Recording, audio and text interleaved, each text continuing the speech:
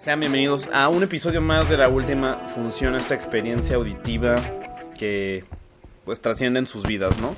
Si escucharon los dos episodios pasados, de donde pues estábamos separados, pero escucharon como que los dos lados de esta historia, donde les contábamos de este cortometraje que hicimos, pues no se preocupen, todo vuelve a la normalidad. Aquí estamos una vez más en pareja. Mi nombre es Hugo Rocha. Peter. Aquí es de los Peter Studios, una de las sedes oficiales de la última función. Que bueno, pues ya les estuvimos contando todo ese rollo de este cortometraje que hicimos. Les platicamos cómo surge la idea del corto, las anécdotas durante la producción. Acá todo muy artesanal, puro DIY, ¿no? Y pues bueno, ya volvemos. Su dupla de podcasteros favoritos ha vuelto. Su Batman y Robin, su gordo y el flaco. Aquí están. Volvemos hoy con la programación habitual. Hoy vamos a hablarles, aparte de las noticias, el tema va a ser sobre el tiempo, que a lo mejor no les queda muy claro. Dirán, ¿qué pedo? Van a hablar acá de física cuántica, la relatividad del tiempo. Ajá, no se preocupen. Vamos a hablar de cómo el tiempo afecta la narrativa de una historia, ¿no? Vamos a hablar de algunos ejemplos que nos gusten. Pero, pues antes de eso, como solemos hacerlo, vamos a pasar primero a las noticias. Noticias de la semana que quizá aquí nos vamos a aventar de semanas más atrás, porque pues no nos tuvieron juntos. Entonces hay temas de los que estaría cool que abordáramos. Número 1, ya como lo más viejo, en el último episodio que estuvimos los dos, sí, hablamos del póster de Once Upon a Time in Hollywood que se acababa de revelar. Sí. Pues ya tuvimos como 2 días después el trailer, ¿no? El cual no hemos platicado. Que, pues no sé a ti qué te pareció el trailer, Peter. Me pareció bueno cuando lo vi. Dije, tengo que verla.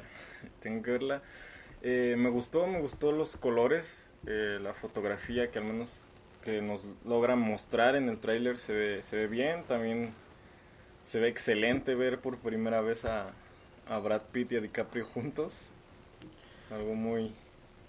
O sea, una buena dupla. Sí. Creo que el tráiler funciona porque no sabemos bien sí, de qué trata. No muestra mucho. O sea, nada sabemos que DiCaprio es un actor así de Hollywood muy famoso. Podemos decir que se interpreta a sí mismo de alguna forma. Brad Pitt es su doble, ¿no? Por ahí vemos algunas imágenes de Margot Robbie como Sharon Tate. Por ahí vemos a un Charles Manson. Sí. Y pues Y vemos escenas de vaqueros. Y también vemos un Bruce Lee o un tipo que no sé si es Bruce Lee. Mucho a Bruce Lee. No sabemos si es Bruce Lee el personaje en la película o si es un vato que es un homenaje a Bruce Lee. Y eso ya lo averiguaremos. No sería la primera referencia o el primer homenaje de Bruce Lee en el universo de Tarantino. Pero pues se ve interesante. Mucha gente creía que se iba a centrar en los asesinatos de Manson. Ajá. Pero pues aquí no nos da esa impresión. O sea, va a ser interesante ver a dónde va. Que por cierto, hablando de Charles Manson, el psicópata favorito de muchos. No sé si supiste de una película que se llamó The Haunting of Sharon Tate. Creo que sí. Sí vi un póster hace unos días. Todavía no sale aquí. Sí. Pero vi un review de un youtuber que veo que se hizo muy cagada, güey. Hacen una película donde Hilary Duff, no sé si la recuerdas, estrella Disney, sale de Sharon Tate. Y pues habla de esa noche donde es asesinada, ¿no? Pero le meten acá un pedo también como de fantasmas y cosas así. O sea, no sé si neta raya en el mal gusto o si lo sobrepasa. Sí. Pero se me hizo muy cagado ese proyecto, ¿no? Igual tuvo malos reviews, al menos del vato del que vi. Pero bueno, si ya nos toca verla algún día, pues ya les platicaremos. Y bueno, después de eso, también vimos Dumbo. Acá el remake bueno, no sé si remake, no sé si decir reinterpretación del personaje de los años 40, Sí. este elefante orejón, ¿no? Que puede volar. Llega bajo la mano de Tim Burton. Y pues ambos fuimos a ver la película, ¿no? Sí. Fuimos al mismo cine, Fuimos el mismo día. Casi a la misma hora. Pero no nos encontramos, ¿no? ¿Qué te pareció Dumbo? Muy bien. Me pareció buena. Sí me inflaron mucho las expectativas. Y sí me gustó. Muchos aspectos técnicos. No creo que haya sido como lo mejor que pudo haber hecho Tim Burton. Pero me gustaron muchas cosas y ciertas cosas que le cambiaron. Creo que estuvieron adecuadas. Y la animación, no sé, en momentos no se veía de lo mejor. Pero también me gustó todos los actores que salieron. Danny DeVito, Eva Green, Michael Keaton. Que de hecho tuvimos a Batman y el Pingüino Juntos otra vez en pantalla, ¿no? Colin Farrell. Eva Green. Sí, Eva Green ya mencionó. Ajá. ¿Y la hermosa Eva Green. qué te gustó de lo que cambiaron de la película? Pues me gustó pues como la alianza que hace entre el personaje de Eva Green y Dumbo. Y ¿qué más? Pues sí, que es como lo que cambia lo del final. El desenlace fue lo que me pareció bueno. Pues a mí se me hizo una película. O sea, yo la neta iba con idea de bueno, neta voy a ver esta película. Uh-huh. No porque sea el mayor fan de Dumbo, sino porque para mí Tim Burton ha decaído increíblemente. Sí. Y llega al punto donde no he disfrutado una película suya en más de más de 10 años. Sí. Bueno, no vi la de Big Eyes, que dicen que esa sí está chida. Sí. Pero iba con plan de no mames, me va a cagar esta película. Pero se me hizo bien. Se me hizo que tiene así momentos así como tiernos, momentos cute. Sí. Que pues van por el diseño del personaje de Dumbo. Uh-huh. Que también estoy de acuerdo que a veces la animación es como, ay güey. Uh-huh. Como que te saca mucho de la película. Sí. Pero no sé, siento que ni siquiera se siente como una película de Tim Burton. Creo que el único elemento así Tim Burtonesco que hay es el circo. Uh-huh. Pero también no se acerca ni a lo emotivo que fue la película del 41, ¿no? Sí. Y no lo digo esto por nostalgia, pero o sea, yo la animación de Dumbo es una película que no puedo ver completa porque me deprime, güey. Sí. O sea, está muy mal pedo. Y creo que las dos películas tienen un sentido muy diferente. Creo que la animación se centra más como en hablar de los personajes alrededor de Dumbo. Más bien siento que habla de se centran más como en la parte del bullying, de que güey, Dumbo está orejón. Uh-huh. Y hay que reírnos de él. Y es como, no, las cosas que te hacen diferente, no tienes por qué avergonzarte de ellos, sino son las cosas que te hacen especial y todo ese rollo. Y aquí en esta película es nada más algo que pasa durante 5 minutos, porque en cuanto empieza a volar este animal, pues ya todos dicen, no mames, Dumbo es la verga, hay que explotarlo. Entonces creo que la película se va más por un sentido de que hay que cuidar a los animales, que no es un mal mensaje, o sea, es un buen mensaje, pero es como, güey, en México llevamos más años de que no hay animales en los circos, güey. Entonces, ustedes hasta van más atrasados, ¿no? Sí. Y siento que hasta el mensaje es medio incoherente, porque a pesar de que luego te especifican de que no, es que ya no vamos a maltratar a los animales, todavía hay como animales dentro del circo y es como, güey, no me digas que el pinche animal está ahí porque quiere, güey, porque le pagan, ¿no? Tiene seguro médico, lo dudo mucho. Pero bueno, eso fue Dumbo. A mí me parece una película que va a ser olvidable. O sea, no está mal, no es terrible. Tiene cosas que disfrutarse. Me agrada Eva Green, Colin Farrell. Debo decir que Michael Keaton no me gustó en la película. Danny DeVito también está como que 2, 3. Los personajes de los niños también me parecen muy molestos. Que creo que tienen buenas intenciones, al menos con el personaje de la hija. Pero es molesta la actuación de ella. Y el morro también, ese güey pasa desapercibido. La película habría sido la misma. ¿Había un morro? Ajá, la película habría sido la misma si no hubiera estado. Se pudieron haber ahorrado un sueldo y meterlo mejor en la animación. Que se vea mejor.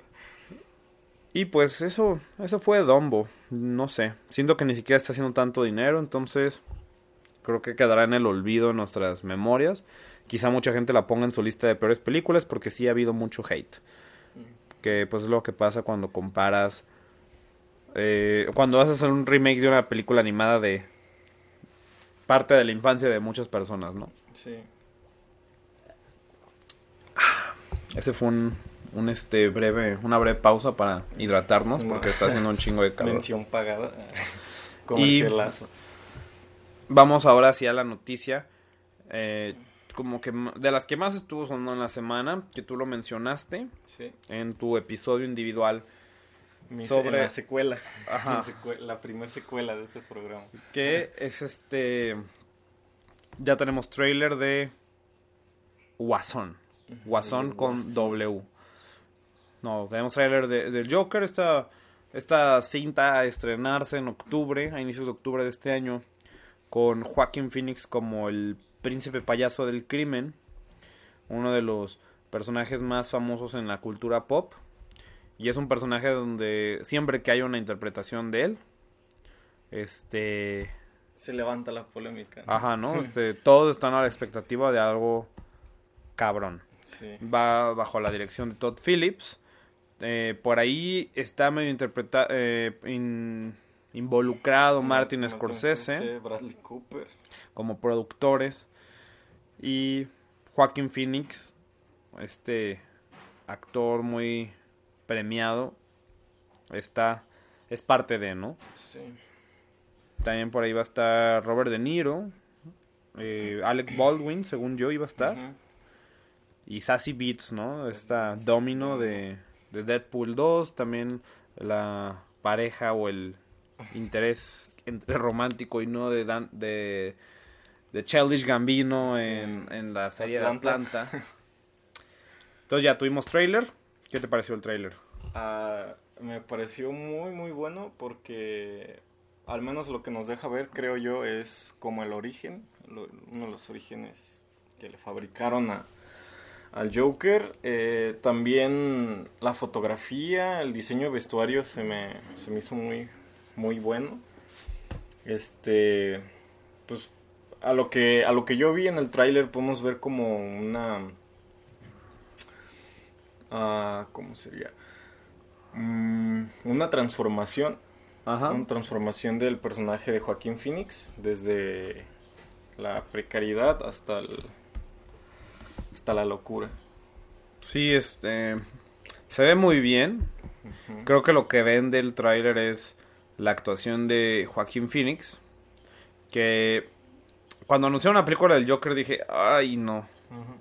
Ay, no. Ay, mi chicle. Ajá, como que estaba muy reciente la decepción que llegó a ser Jared Leto. Sí. Pero ya que anuncian que es Joaquin Phoenix, dije, bueno, este vato, la neta, hace proyectos, o sea, solo se mete como en proyectos muy, digamos, que le parecen interesantes. Creo que ha seleccionado sus proyectos con más cuidado. Y lo ha hecho muy bien en los últimos años. Entonces, como que me dio fe. Y ya que vi el trailer, dije, no mames, la neta, este güey puede que sea uno de los mejores Joker que ha habido. Digo, tampoco es como que haya muchos. Así que digas, ay, no mames, de 100 él es el mejor. Sí. O sea, creo que en general todos han hecho un muy buen trabajo, la neta. Quizá nada más Jared Leto es como que, ay, este güey sí la cagó. Pero se ve muy bien el trailer. Hay cosas que no me gustan siento que hay una parte donde ya se vuelve muy repetitivo. De que hay que ver cómo lo golpean en la calle, ¿no? Sí. O sea, es como lo golpean 2 o 3 veces y es como, güey, con 1 o 2 quedaba claro. Con ver cómo le rompían su cartelito. Ajá, güey, es como... Sí, ya una vez más en en el tren, ya, es como ver al tío Ben morir otra vez. Ajá. Ya, por favor. O sea, pero se ve muy buena, se ve muy buena. Lo que no me convence todavía muy bien es Todd Phillips como director, pero me ha convencido el tráiler. Sí. El Joaquin Phoenix se ve maníaco. Y no sé si estuviste viendo estos memes. De las portadas del Joker. Bueno, sí había varios memes como ese de... El de Leito que se veía. Aquí lo tengo. O el de Cepillín, ¿no? No lo pueden ver, pero está muy creepy. Pero también había un meme que decía algo así como 1980 y tantos, ¿no? El Joker se crea aventándolo al ácido, ¿no? Sí. 2019, el Joker se crea aventándolo a la sociedad, ¿no? Dime si no se ve muy mal pedo este póster. Sí, buscan esos memes de los pósters falsos de Joker. Que el título en español tampoco me convence mucho. Guasón. O sea, es como... Volvemos a los años... Comodín. Volvemos a los años 90. Sí. El comodín. El comodín. El bromista. Pudín. Pero bueno, Joker... Se ve que se van a basar parcialmente en The Killing Joke. Uh-huh. De las historias más famosas que ya no es canon y luego sí. Uh-huh. Del Joker. Creo que no hay rastros de Batman, lo cual se ve interesante. Sí. Se ve interesante. Y bueno, fuera del Joker, el otro mame que hubo en internet, que también ya les estuvimos hablando en los últimos 2 episodios, todo el rollo de la preventa de Endgame, que ya Peter les dio el resultado de lo que yo les contaba en la primera parte, sí. Que ya tenemos boletos. Ya tuvimos boletos, fue un pedo increíble comprarlos, también son boletos que están separados los asientos unos de otros, se pudieron conseguir hasta las 3:30 de la mañana, muchas gracias a Lalo, que fue el valiente que los pudo conseguir. Yo la neta no aguanté y me quedé dormido. Un fuerte saludo. Sí, con mucha pompa. Un saludo con mucha pompa, con mucho amor. Pero bueno, ya también tú les contaste de todo este desmadre que hubo de gente revendiendo boletos. Subiendo los QR, gente muy estúpida porque les podían robar su boleto. Gente, no solo en México, güey, sino en Canadá, en Estados Unidos también están vendiendo los boletos a precios obscenos. Sí. Y sinceramente siento que Avengers Endgame va a ser el evento cinematográfico de la década, ¿sabes? Sí. La década. Estamos ya por cerrarlo. Fueron más de 10 años de películas. Sí. Y si creían que con Infinity War hubo mucho mame, espérense a Endgame, ¿no? Sí. Siento que es lo más cercano que... Digo, ya vivíamos cuando salió el episodio 1, que también mucha gente se volvió loca con las preventas, había mucha expectativa. Solo espero que no nos pase lo mismo. Que esté culera. ¿Se imaginan que Avengers Endgame esté culera? ¿Se imaginan una decepción de 3 horas? Uf. A ver qué pasa. Yo creo que va a estar cool. Sí. Creo que Marvel no ha fallado. O sea, no ha entregado algo así asqueroso en ningún momento. O sea, hay películas que no me gustan tanto, pero creo que ninguna cae en lo de no mames, qué puta hueva o qué perro asco, ¿no? Es otro programa, amigo. De Batman Superman. O Suicide Squad. Fíjate que Suicide Squad se me hace más divertido, güey. Se me hace todavía que hay cosas que disfrutar. No. Pero, pues a ver qué pasa, güey. A ver qué sucede. Está rompiendo récords en el mundo. O sea, creo que antes de esto, hacía el estreno que más pedo hubo antes que nos tocó ver, pues fue creo que The Force Awakens. Uh-huh. Que también fue como que, güey, la tercera avenida, ¿no? O sea, tercera avenida de Star Wars. Y pues Endgame. Vamos a hablar mucho de Endgame. Y hablando de Endgame y de chingos de dinero, también pues ya les hablábamos hace unos episodios de Brie Larson conquistando la taquilla, conquistando nuestros corazones como Capitana Marvel. Pues también sigue haciendo chingos de dinero. Sí. Que ya, ¿en cuántas semanas lleva? ¿Unas 3 o 4? Como 3. Como 4, creo que lleva 4. Sí. 4 semanas. O sea, salió a inicios de marzo, ya estamos a inicios de abril. Digamos, ya lleva el mes. Ya superó el $1.000.000.000. Que, digo, ya no es como una hazaña así súper importante. Digo, ya un chingo de películas sobrepasan el $1.000.000.000 demasiado rápido. Sí. Pero me parece importante resaltar que es un personaje que no era tan conocido. No era tan conocido y logró hacer un chingo de dinero, ¿no? Sí. No estoy seguro si la Mujer Maravilla también lo logró tan rápido. Según yo sí lo logró. Sí. Pero pues impresionante, ¿no? Y de ahí hablando de Brie Larson. Ahorita platicábamos Peter y yo. Bueno, yo le comentaba que este 5 de abril en Netflix se estrenó Unicorn Store, que es una película protagonizada y dirigida por Brie Larson, ¿no? También sale Samuel L. Jackson, entonces sí. Esta película independiente que Netflix trae a nuestros hogares. ¿Tú sabías de ella? No supe de ella hasta que la vi en recomendaciones en Netflix. La agregué, tal vez después la vea, no sé, tengo muchos pendientes por ver. Pues yo la vi ayer, me desvelé viéndola. Y pues no sé, ¿saben? Digo, ahorita hay mucho amor y mucho odio para Brie Larson. Es como Civil War. Sí. Yo estoy quizá del lado del amor de Brie Larson. Pero debo ser honesto que la película no me gustó mucho. Hay cosas disfrutables. O sea, para ponernos en contexto, para que digan, no, pues este vato de qué habla, tienda de unicornios, ¿qué es eso? Sí. Tienda de unicornios nos presenta la vida de este personaje llamado Kit, que es Brie Larson. Esta mujer colorida, o que tiene esta infancia todavía, no sé, le gustan mucho los unicornios, le gusta pintar, le gustan mucho los arcoíris y las cosas coloridas. Este personaje muy, muy colorido, muy brillante, que pues enfrenta a un mundo gris llamado la adultez, ¿no? Llamado México 2019.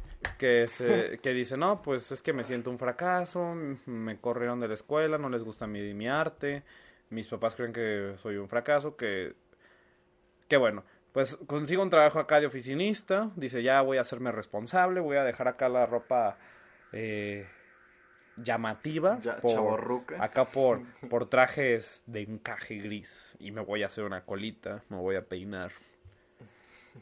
Hasta que recibe una carta, una invitación a una tienda, que el vendedor es Samuel L. Jackson. Le dice, aquí te vamos a vender lo que siempre has querido. Sí. Un unicornio.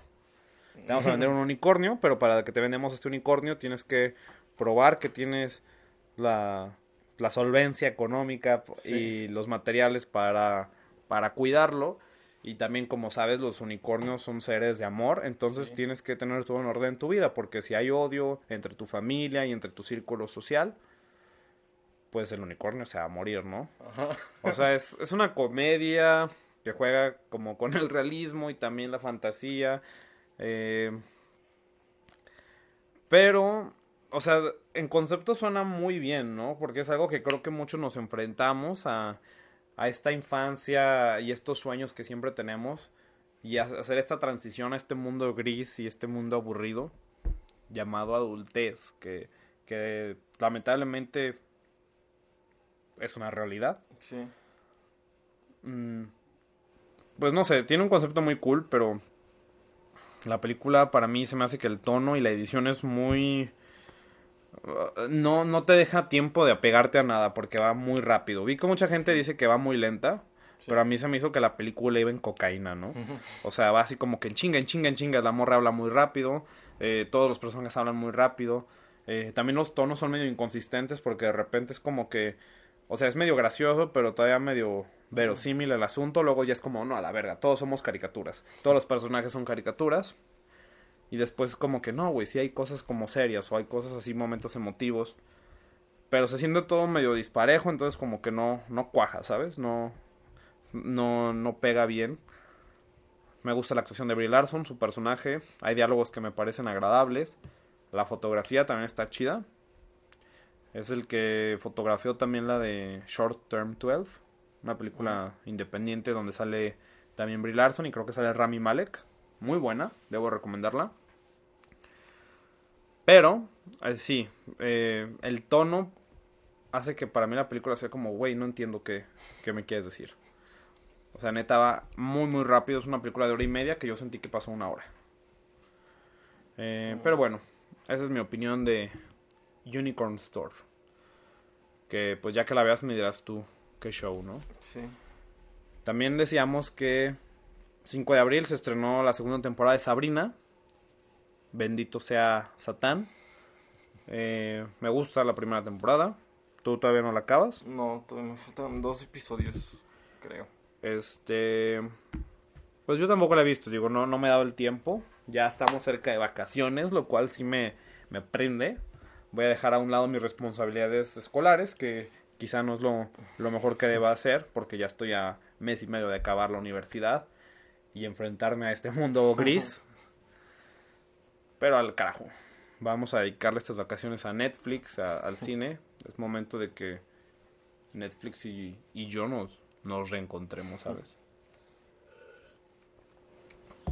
Y pues ya para terminar las noticias, que ya nos aventamos un buen ratillo, güey. Ya media hora de noticias a la verga. Noticias que vamos a editar y ya. No, me va a dar hueva, güey. Los voy a dejar así. Okay. O sea, este programa es sin edición, güey. Los primeros capítulos, hay que admitir. Digo, para los que nos sigan desde un inicio, los primeros episodios. Editamos muchas partes. Había mucha edición de que, ay, güey, hay sonidos incidentales, hay que cortarlos. La neta, por hueva y por autenticidad y porque creo que se vuelve un más orgánico. Sí, y es como parte del encanto del programa, ¿no? Como también muy DIY, muy austero, muy de, ay, estos babosos no tienen dónde grabar. O sea, ya los dejamos, ya todos los ruidos incidentales ahí siguen. De hecho, en mi episodio se oye el carrito de los elotes, sí, que no se iba. Y ahí se quedó, güey, ahí se quedó el carrito de los elotes. Se me olvidó que iba. Ah, sí, de que no editamos este pedo. La neta, en un inicio los editábamos porque decía, güey, la neta no creo que la gente se aviente un programa de 1 hora. Ajá. Pero creo que sí los han hecho. Sí. O sea, creo que los que sí nos escuchan. Un saludo a todos ellos. Así es. Yo menciono a mis amigos que sí lo escuchan, a Lalo, al otro. Chata.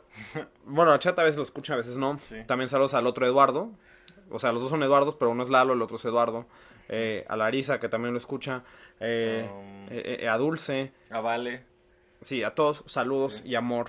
Y compártanlo de verdad. Digan, no, estos muchachos son agradables, son buen pedo. Qué agradable sujeto. Así es. Vuélvanse hipsters, escuchen podcast. Es una plataforma, bueno, no una plataforma, un formato que se está volviendo cool, creo. Ya mucha gente está haciendo podcast, ya la gente los está escuchando, entonces como, güey, qué pedo. No creí que México llegaría a ese momento. Sí. Pero bueno, sigamos con las noticias. Se estrenó Shazam, se estrenó Cementerio de Mascotas. No he visto Cementerio de Mascotas. Yo no he visto Shazam y no he visto Cementerio de Mascotas. Lo último que vi fue Dumbo. ¿Y tú viste la primera Cementerio de Mascotas, güey? Sí, una escena al principio en donde un infante muere atropellado por un tráiler, sí me... Yo estaba niño cuando vi esa película. Yo todavía yo no la he visto, no he leído el libro.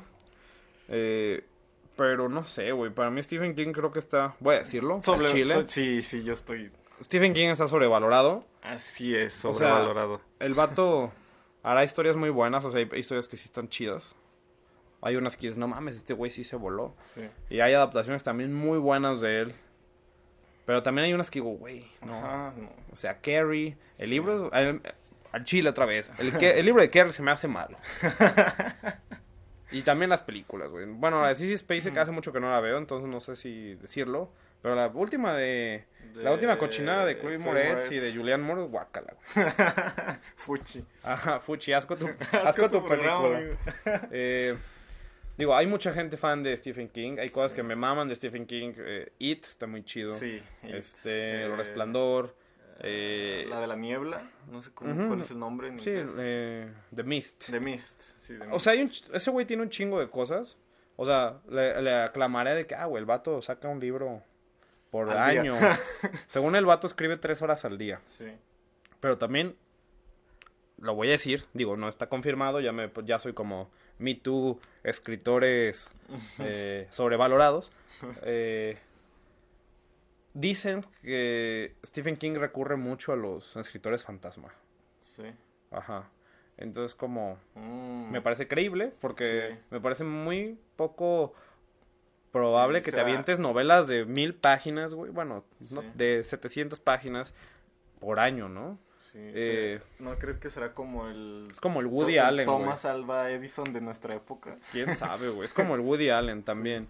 Y creo que Woody Allen cae en lo mismo. O sea, el vato escribe tanto para sacar una película por año Sí. que hace como una chida y 2 malas, güey. No me animo a decir que Woody Allen es sobrevalorado porque no he visto tantas de él. Yo sí. Y más que nada he visto como las nuevas. Digo, las chidas son pues que la de Annie Hall y todo eso, que no he visto. Manhattan. Pero bueno, ya en unos episodios, cuando tenga tiempo ya les diré si sí o si no está sobrevalorado el Woody Allen antes de que se nos muera. Sí. Saludos a Woody Allen, que esperemos que esté bien en su casita en Nueva York. Yo sí vi Shazam. Sí. No he visto Cementerio de Mascotas, no he visto la vieja ni la nueva, pero Shazam sí lo vi. El nuevo intento en este universo ya colapsando de DC. Muerto como Machine Gun Kelly. Uh-huh. Que ya no hemos oído nada de él. Se me hace que Machine Gun Kelly salió en la película esta de... Sí, de Bird Box. No, The ¿Cuál? Dirt. Creo que sale en The Dirt. ¿En serio? La película de Motley Crue. No estoy muy seguro, pero por ahí lo vi. Ahorita se los confirmo. Pero bueno, sí vi Shazam. Esta cinta de este superhéroe de DC, que es Billy Batson, un niño huérfano, que con la... no sé si... no con la ayuda. Por un mago él consigue los poderes de Shazam, originalmente conocido como Capitán Marvel, no confundir con Capitana Marvel. Que pues puede volar, super fuerza, dispara rayos. Que, dato curioso, dato así de fun fact, en un momento de la historia, Shazam vendía más cómics que Superman. Sí. Y también originalmente no era de... Y también que Zachary... ¿Cómo es su apellido? Zachary Levi. Llegó a salir en Thor. ¿Zachary Levi? Sí. Ah, no más, eso no sabía. Sí. Llegó a salir en Thor. Uy. Era un peculiar personaje de bigotes retorcidos. Órale, eso no me lo sabía. Sí. Pero Shazam, que desde los trailers se veía... o sea, que iba a tener como un tono más... Cómico. Más cómico. Es graciosa. Está cagada la película, tiene... pues sí, está graciosa, güey. Tiene ese sentido que a la gente va a decir, es más como una película de Marvel, güey, porque está graciosa. Uh-huh. Pero sí, tiene momentos divertidos. Es como Quisiera ser grande, como Big, esa película de Tom Hanks, con superhéroes, ¿no? Es una historia de origen, de cómo aprende a usar sus poderes, qué haría un niño con los poderes de un superhéroe y en un cuerpo adulto. Sí. Y pues se presta mucho a lo cagado. Uh-huh. O sea, me parece una película muy, muy divertida. Sí diría que es de las mejorcillas de DC. Me gusta más que Aquaman, pero me gusta menos que Mujer Maravilla. Entonces para mí queda como... medio. Como un segundo lugar. O tal vez tercero. No sé si de poner ahí también la de Man of Steel. Pero está graciosa. Termina como de... no mames. Termina muy fuerte. Sin spoilers. Pero pues con este universo que está desmoronándose frente a nuestros ojos. Ya está muerto. Nomás no le han avisado, ¿no? Sí, no tenemos a Batfleck, ya no tenemos un Superman. Y ya parece que ya no hay un Flash ya tampoco. No hay Flash, ya no hay nada. Pero vean Shazam, está graciosilla, está cool. Hay partecillas que digo, eso no me gustó tanto, pero está divertida. Sí. Es un buen rato. Económicamente sí es como de los peores estrenos de DC. así como en comparación, podemos decir que hizo más o menos el mismo dinero en su primer fin de semana que la primera de Ant-Man. Sí. También, que tiene así como un aspecto medio cómico, de un personaje que no es de los más oscuros, o sea, desconocidos de DC o de Marvel. O sea, sí es medio conocido, pero no tan conocido. no tanto. No o sea, es tanto. como en un punto medio, ¿no? Sí. Pero bueno, a ver qué sucede. Creo que por los buenos reviews que tuvo, tal vez sí vaya a haber una segunda parte de Shazam. Que desde hace años está de que Black Adam iba a ser The Rock. Sí. Que sería muy interesante. Que John Cena iba a aparecer con... No, un cagadero con DC. Sí, güey, pero se ve, está graciosa, está buena. Sí. Está chida. Y lo que decíamos de Machine Gun Kelly, te lo confirmo. Sí sale Colson Baker, alias Machine Gun Kelly, en The Dirt, esta película de Motley Crue. ¿Y sabes quién sale también? Un gran amigo de Machine Gun Kelly sale. Pete Davidson. Pete Davidson sí, sale, güey. Saludos a fans de Ariana Grande. Pero bueno, ya suficientes noticias, entonces ya nos vamos al bloque del tema principal, el plato fuerte, que es sobre el tiempo, Peter. Sí. ¿Por qué escogí este tema del tiempo? Porque cambió el horario. Sí. El horario acaba de cambiar, todos viajamos al futuro, nos robaron una hora. O sea, no digan mamadas, güey, es la misma cosa, la neta. De, es que ahora dormí menos. Vamos a dormir menos una hora. De no, güey. Quizá nada más un día. Un puto día un día es válido ese comentario. Además, ya los demás no. Además es como que, güey, es de sábado a domingo. ¿Cuándo te levantas temprano un perro domingo, güey? Sí. ¿Cuándo tienes digo, así hay gente que trabaja. Que seas godines. Hay gente que trabaja los domingos. Pero, güey, la mayoría de nosotros, pinche domingo, nos levantamos tarde. Entonces, tu reloj biológico le va a valer verga y se va a dormir tarde. Yo ni sabía que había cambiado el horario. O sea, no lloren, güey. Esa gente que mama con el cambio de horario, güey, es que nos roban horas y no sé qué. Es como la gente... Tú robas aire. Esas personas son como las que creen que la Tierra es plana, güey. Sí. O sea, es como... No, güey. Pero bueno, el tiempo. El tiempo... parte muy importante de una narrativa. Estamos acostumbrados o la forma más convencional de usar el tiempo es que sea cronológico, ¿no? Sí. O sea, empezamos en el lineal. punto A, punto B, muy lineal como dices. Uh-huh. Nos presentan todas las cosas en orden. Y es como la forma más convencional. Pero hay películas, hay directores o escritores que deciden jugar con el tiempo de otras formas. Sí. No lo pueden plantear. Tenía una pregunta. Habrá spoilers, supongo, ¿no? Porque sí, al chile va a haber spoilear para poder explicar nuestro punto. Al chile sí, va a haber spoilers. Pero como les decía, hay directores, hay películas que usan el tiempo de otras formas. O sea, no lo ponen lineal. Sí. A lo mejor de una forma sí es lineal, pero podemos ir como... Sí, porque digamos que hay como cierta conclusión. Uh-huh. Podemos ir como en retroceso, hay historias circulares, hay historias totalmente fragmentadas. Sí, flashbacks. Y también hay películas donde el tiempo es parte importante de la trama, ¿no? Entonces, pues vamos hablando así de películas, o sea, esto no está nada estructurado, vamos a irles hablando así de peliculillas que nos acordemos. Sí, yo tengo varias. Entonces, pues, cambia el horario. Ya les tumbaron una hora, pero aquí tienen su hora de programa semanal que esta vez sí va a llegar. Vamos en tiempo a tiempo, va a llegar a tiempo, perros. Ahora sí, después de unas semanas catastróficas, ahora sí, aquí estamos con buen tiempo. Sí. Entonces, Peter, ¿con qué quieres empezar? Ay, no sé, tengo demasiadas películas, pero no sé, quiero empezar con la primera que sí me hizo como... que hizo algo en mi mente. La película la vi hace mucho tiempo, estaba yo en la secundaria.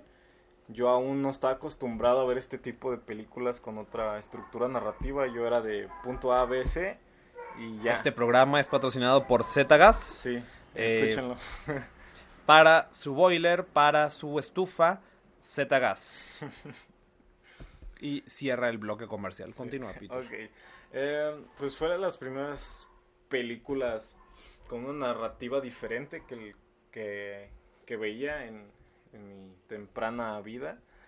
Es Elephant, película de Gus Van Sant. Esta película es sobre el tiroteo en una escuela. ¿Era secundaria? Pues high school. High school, en la high school. Y pues nos narra. Empieza con las cosas como son, ¿no? 5 o 10 minutos de la película, ya balacieron a medio mundo dentro de la escuela. Vemos primero la perspectiva de uno de los personajes, digamos, protagónicos de la película. Y dije, ok, esto sí lo entendí. Seguimos al joven hasta su escuela, de su casa a la escuela. Sucede la balacera. Varios logran salir con vida. Muchos son lamentablemente masacrados con armas. Y ok, eso lo entendí. Y después volvemos a ver a otros personajes que ya se había visto en esa secuencia, pero desde que sale a su casa y llega a la escuela. Entonces esto pasó 3 veces y yo no sabía qué estaba pasando. Dije, ok, creo que esto ya lo vi, ¿qué está pasando? Entonces, al final que terminé de ver la película, esta película nos pone en el punto de vista de cada uno de los personajes más principales dentro de la historia. Nos ponen el punto de vista desde las víctimas y ciertos conocidos de los victimarios. Y al final vemos el punto de vista de los victimarios, de estos 2 chicos que entran con armas a la escuela y empiezan a abrir fuego contra todos los que están ahí. Entonces, de cierta manera, vemos la perspectiva de los que sufrieron eso y de los que lo hicieron. Y de los que lo hicieron podemos ver como sus motivaciones, o algunas de las que se creen que tuvieron, que era que sufrían de maltrato por sus compañeros y por sus maestros, según dicen, y esto fue lo que los motivó, entre otros factores, a hacer lo que hicieron. Entonces, ya hasta que terminé de ver la película pude ver por qué pasaba ese círculo de volver a ver la misma historia pero desde distintos puntos de vista. Y esa fue la primera película que vi con una narrativa peculiar dentro de lo que es el tiempo. Bien, pues yo no he visto Elephant. Está como entre mis pendientes. Gus Van Sant es un director que me agrada mucho.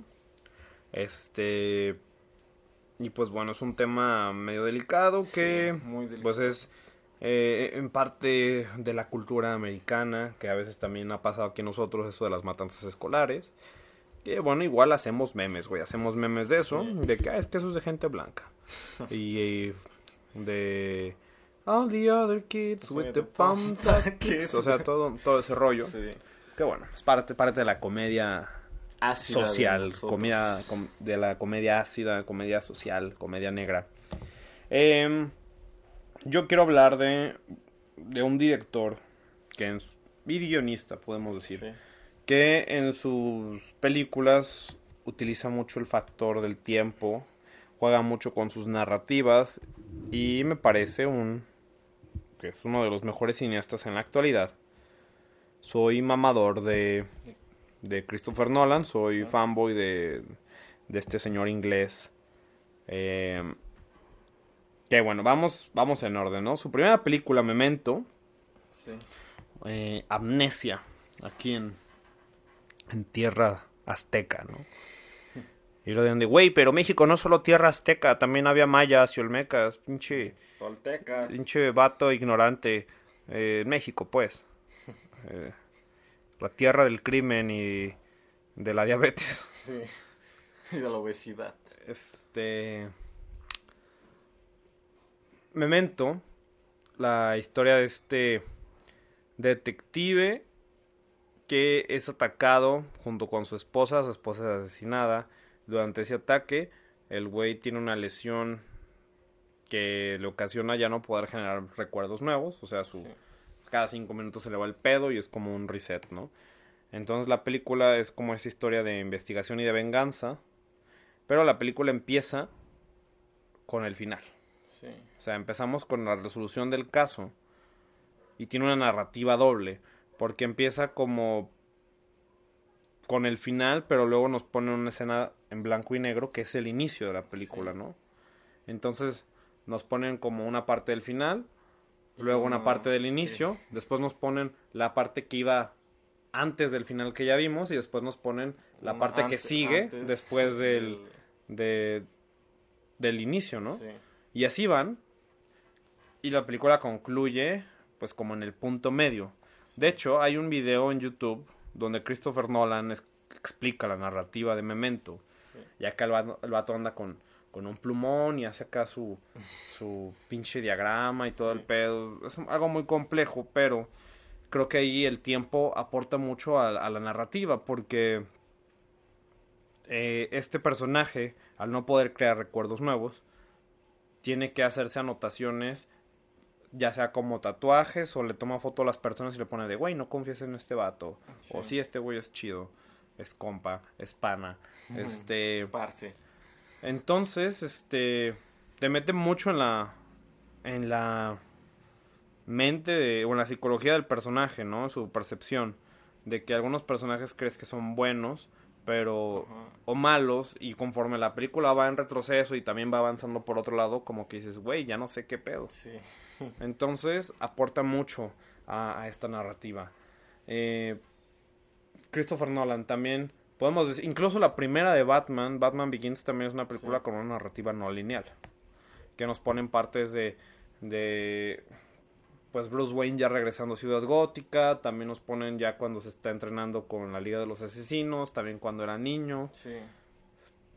Que, bueno, es un ejemplo, ¿no? Ya las otras de Batman, tanto Dark Knight y Dark Knight Rises, ya van con una narrativa más lineal. Pero también hay otras películas donde juega con el tiempo, como es Inception. Sí. En Inception sí es una narrativa lineal, pero aquí Nolan juega con el tiempo teniendo tres niveles, ¿no? Sí. Narrativas. ¿O cuántos niveles eran? O sea, no, ya eso de sueño sobre sueño sobre sueño. Sí. Yo cuando la vi, yo ya... Ay, ¿en cuál sueño van? Pero sí, son como 3 niveles. Son como 3 niveles. Ajá. Pero, o sea, en cada nivel de sueño, el tiempo transcurre diferente, ¿no? Uh-huh. O sea, lo que en uno pasa, en uno pasa a lo mejor segundos. 30 minutos, en el otro están pasando segundos, ¿no? Sí. Y o sea, cada capa de sueños, que es como una línea narrativa diferente, sí, el tiempo transcurre de forma también muy diferente, ¿no? Es algo que también sucede en Interestelar, donde también, mientras más se van alejando de la Tierra y llegan a otros planetas, el tiempo pasa muy diferente, ¿no? Sí. Donde llega el punto, que esto ya pues no es spoiler, ya esta película lleva casi 5 años de que salió. Donde el personaje de Matthew McConaughey se va y para él pasan a lo mejor unos meses y su hija, y en la Tierra ya pasaron años, ¿no? Y su hija ya tiene su edad. Y lo mismo sucede en Dunkerque. En Dunkerque también tenemos 3 líneas narrativas diferentes, donde nos muestran lo que pasa en la playa, lo que pasa en el cielo y en el mar, ¿no? Uh-huh. Y también ahí el tiempo pasa de formas diferentes. Creo que Nolan es alguien que juega mucho con el tiempo en sus narrativas, o para él es algo muy importante porque es un tema bastante recurrente.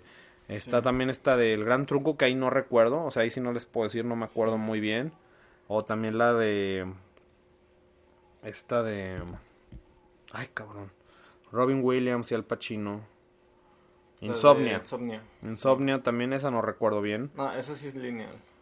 Sí, esa sí no me acuerdo, pero pues ya les dimos ejemplos de cómo Nolan juega mucho con el tiempo, ¿no? Sí. Es un tema en sus películas y también juega mucho con la narrativa, ¿no? El tiempo tiene que ver mucho con sus narrativas. Christopher Nolan, algunos dicen que también está sobrevalorado, pero no, a Chile, para mí sí es muy, muy buen director. Sí, es muy bueno. Entonces, ¿tú qué más, Pete? Sí, ya se me vieron dos a la mente, tengo demasiadas, pero lo que me hizo recordar de un cacho de enfrente, un cacho de atrás de Nolan, es la película, es Arrival, película la que ya hemos discutido mucho, a mí me encantó y a ti no tanto. Aquí, esta película también, es ¿de qué va? Es de una lingüista que al parecer es maestra de una escuela, y vemos unas escenas de unos objetos gigantescos como naves espaciales que llegan a la Tierra, se plantan en un lugar y no se mueven, pero no sale nada y no entra nada, entonces no saben qué está pasando hasta cuando decide el humano curioso entrar a una de ellas, y resulta que hay unos seres que vienen de otro lugar en el cosmos, y pues buscan comunicarse. Entonces contratan a esta chica que es el personaje de Amy Adams, que es una lingüista, para descifrar qué es lo que les quieren comunicar. Aquí el tiempo, hay varias escenas que al parecer en la línea narrativa aparecen como sueños o como flashbacks. Cuando yo la vi pensé que eran flashbacks, y al parecer son como unos flashbacks de una vida pasada que tuvo este personaje de Amy Adams, pero conforme va pasando la película ya no sabes si en realidad son flashbacks. Al concluir la película, para mí esta película tiene dos líneas temporales, que es la de los aparentes flashbacks y lo que está pasando en tiempo real durante la película. Y al final vemos que no eran flashbacks, sino eran visiones del futuro, o para mí eran visiones que estaban pasando en otro tiempo al mismo tiempo que la historia que estábamos viendo desde un principio, de las naves, de los seres que vienen de otro mundo. Y es una película que para mí es como un círculo, el eterno círculo que hemos hablado, del círculo que y aparte la película juega mucho también con pues, la simbología de círculos, literalmente. Sí. Y es una película muy buena para mí. Sí me revolvió cuando la estaba viendo. Yo estaba, pues, ok, son flashbacks, son sueños, sí está pasando eso, ¿no? Y al final se entreconectan. Y para mí son dos líneas que transcurren en tiempos diferentes, pero van a la par. Y juega mucho con eso Daniel Villeneuve. No, Denis Villeneuve. Tiene esa y... Perro enamorado. Sí. Me proyecté. Saludos si lo estás escuchando. Hola. Y también Enemy creo que también juega mucho con la narrativa no lineal. Porque creo que no, güey. Sí. Pues es muy lineal. Bueno, al menos la explicación que yo tengo sí es... Según yo, Enemy sí es lineal. Y sí. No la voy completa, pero el otro día estaba viendo partes para el taller. Ajá. El taller de cine que doy. Saludos al taller de cine narrativa 1 y 2.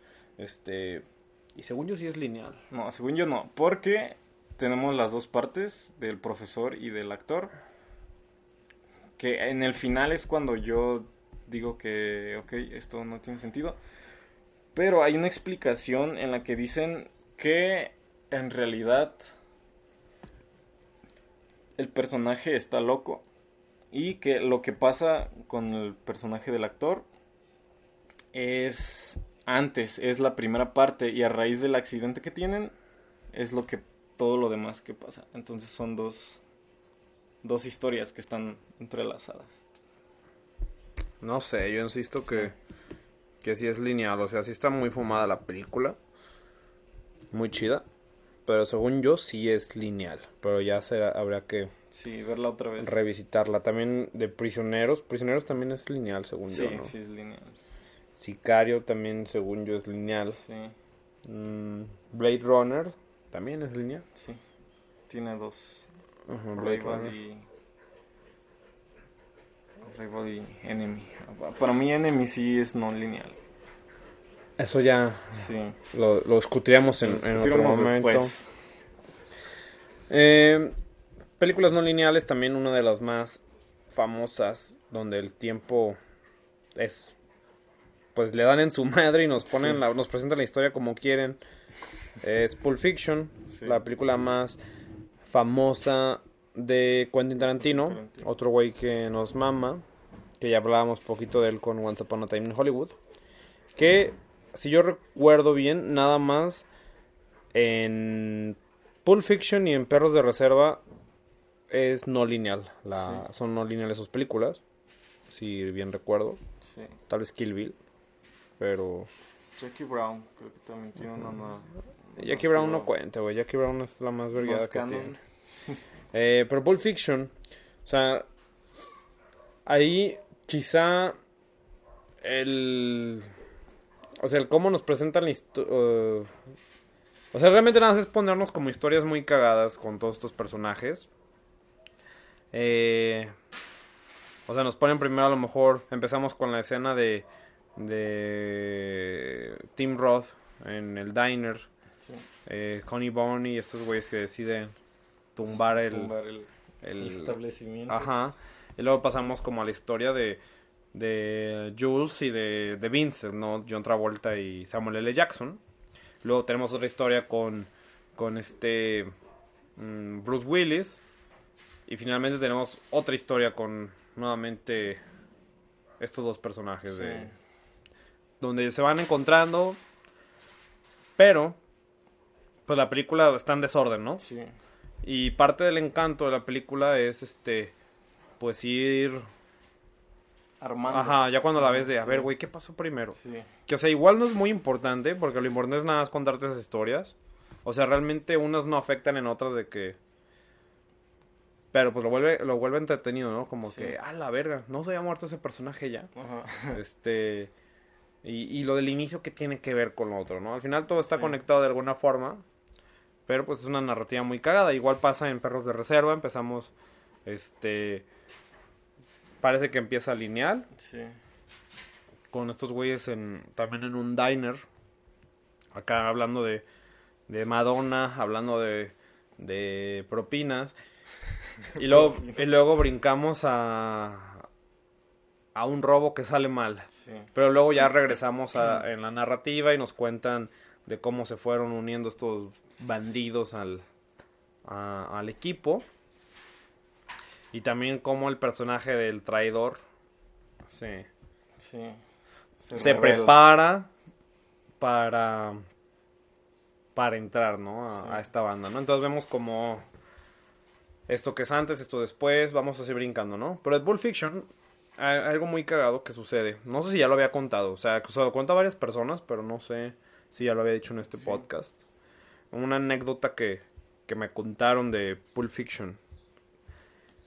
Esta maestra que tuve de un taller nos contaba que ella era amiga de la encargada de la distribución de películas aquí en Jalisco. Sí.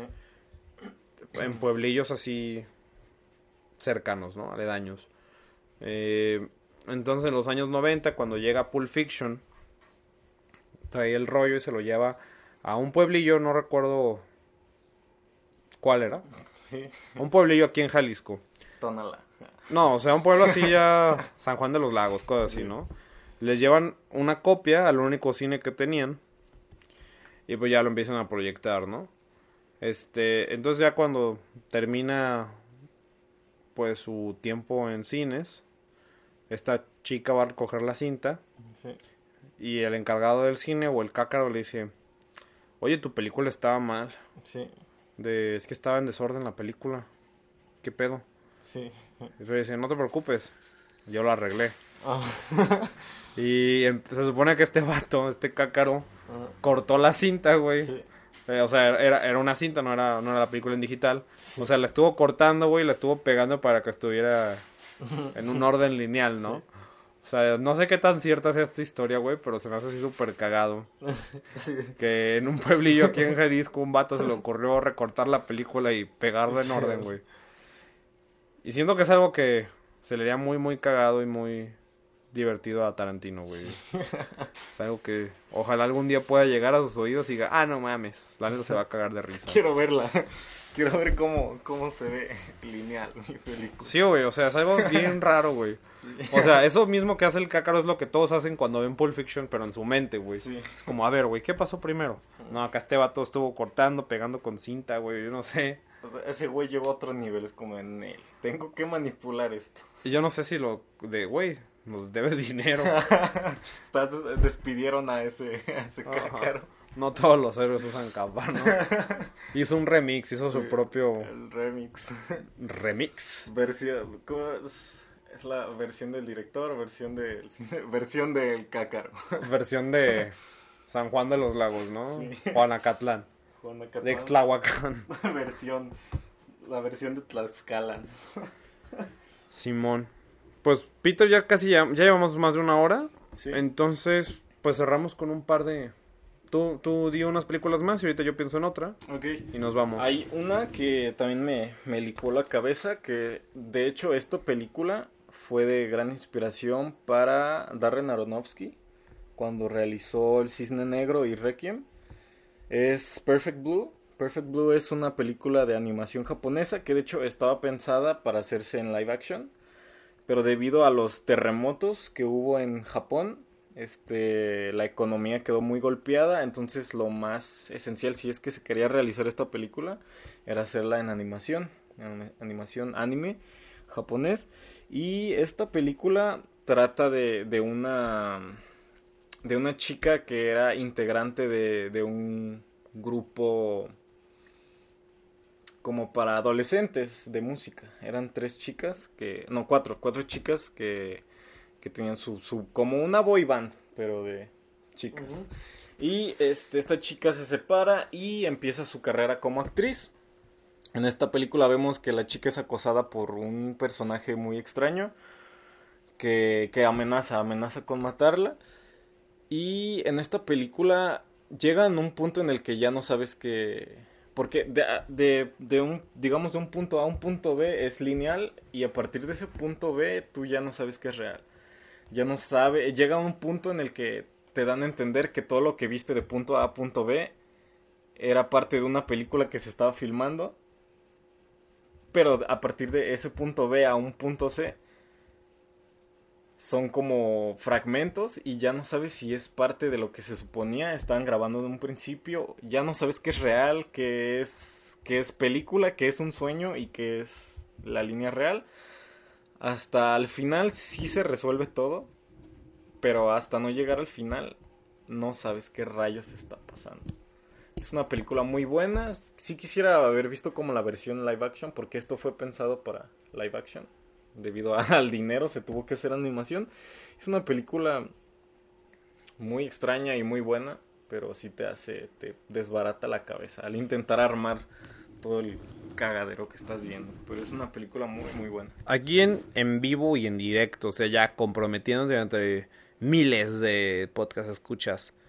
Peter, te lo pregunto directamente. ¿Qué? ¿Respuesta binaria sí o no? ¿Eres otaku de closet? Rayos, pues sí. ¿Para qué te digo que no? Sí.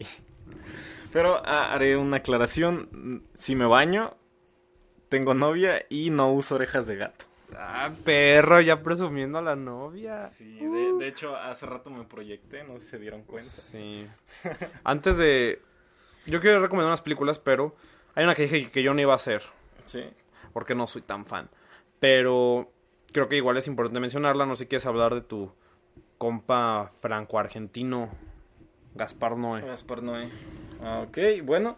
Sí, Gaspar Noé nos ha entregado una brutal película llamada... Bueno, ya son dos que siguen como esta línea, que es una película que empieza con el final, que es irreversible. Es la primera que vi de... No, mentira, no es la primera vez que vi de Gaspar. Vi otras dos antes que esa. Pero sí, también era de las primeras películas que veía con una narrativa no lineal. Pues empieza con el final, que es un final muy, digamos, muy brutal. Empieza con lo más fuerte, ¿no? Y yo creo que fue hecha de esta manera porque al final, entre comillas, que vemos de la película, pues es como tranquilizador. Sí, o sea, Sí. empieza Sí. como que en el punto Más fuerte. más fuerte. Sí, más fuerte. Y muchas cosas no hacen sentido, pero conforme va retrocediendo dices, Dices, ok, ya entendí. ya entendí esto. Y llega un punto donde ya entendí todo, pero sigue retrocediendo y es como, Sí. uy, ya se calmó. Sí. Gaspar no es un director muy interesante, muy polémico. Peculiar. No soy tan fan, pero creo que sí es importante mencionarlas. Sí. Entonces, pues ya para irnos, así recomendaciones rápidas. Me mama a mí lo no lineal. Ya lo he dicho muchas veces que una de mis favoritas es Pulp Fiction y la otra también es 500 días con ella. Sí. 500 días con ella también una cinta no lineal que explora la relación amorosa entre Summer y Tom. Y apoya mucho, ¿no? Porque ves cuando ya va terminando, cuando ya tienen problemas, luego ves cómo inicia este romance y pues vemos cómo con el paso del tiempo estos sentimientos van cambiando, ¿no? Vemos los altibajos de las relaciones, que creo que aporta mucho también a la misma narrativa. Sí. Igual otra película romántica que estaba viendo también con un grupo del taller de cine, saludos al G2. Eterno resplandor de una mente sin recuerdos. Sí. Película que aún no he visto. Uf y recontra, güey, ¿cómo que no? Sí. Muy buena, Sí, de sí. Michel Gondry, guión de Charlie Kaufman, Actuación de Jim Carrey, Kate Winslet, Mark Ruffalo, Elijah Wood, que no envejece, el hijo de su pinche madre, Tom Wilkinson, Kirsten Dunst. Muy, muy buena película. No les diré de qué trata, si no la han visto, véanla. Sí. Véanla. Eterno resplandor de una mente sin recuerdos, aquí en Latinoamérica. Eternal Sunshine of the Spotless Mind, título original. Sí. Y en España. Canciones muy buenas también. Y en tiene. España es Olvídate de mí. Pero sí, también esto del Eterno Resplandor habla mucho de, pues, del tiempo, de nuestros recuerdos, de qué es importante, el dolor de las relaciones. Película desgarradora, que también tiene una narrativa no lineal, que conforme va avanzando la película vas entendiendo más cosillas, ¿no? También yo tenía una que no mencionamos, creo que la vimos juntos. ¿Cuál? Nocturnal Animals. Nocturnal Animals Sí. también. Sí, es no lineal. Sí, porque, bueno, al menos yo cuando lo estaba viendo, no sabía si la otra historia que estaba pasando era como un flashback. Y después vi que era lo que estaba escrito en el libro. Y pues son dos historias que... Pero es que sí juega con el Sí. no lineal, ¿no? Porque empieza en el presente, luego nos ponen esta otra historia o sea, que es sin ficción. aviso. Sí, hay un aviso, güey, Sí. porque empieza a leer el libro. Bueno, en esa parte sí, pero ya avanzada la Después película, ya no. vemos flashbacks. Sí. Y pues para cerrar, Sí, también otra, Manchester by the Sea, que no Manchester la by the mencionamos, pero sí es una fragmentación muy, muy cruel para la mente. Hasta que llega un punto en que ya comprendes qué está pasando, pero al principio no. sí, güey, muy desgarradora la Sí. pinche película. Y ya para cerrar, nuestro compa González Iñárritu también juega mucho con esto, ¿no? En Amores Sí. Perros, en Babel, en 21 gramos. Que de hecho el vato creo que es como una trilogía Sí. no oficial. Sí. que Pero es pues también que nos presentan muy varias fuerte, sí. líneas A ver. temporales. Que aparte de que juegan con el tiempo, también en 21 gramos. Bueno, no, en las tres películas lo usa para demostrarnos puntos de vista diferentes, ¿no? Ujú. Ya sea por clases sociales o culturales, ¿no? Sí.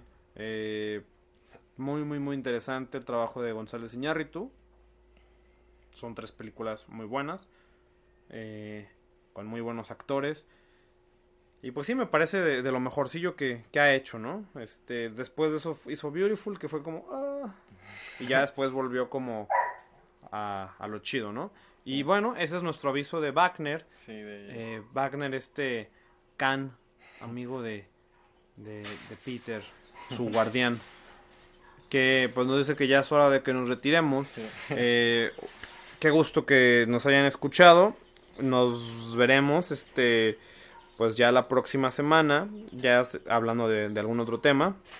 Les vamos spoileando que pues ya regresa Game of Thrones, ¿no? Sí, sí. O sea, hablando del tiempo, después de un largo tiempo, una larga espera, vuelve Game of Thrones.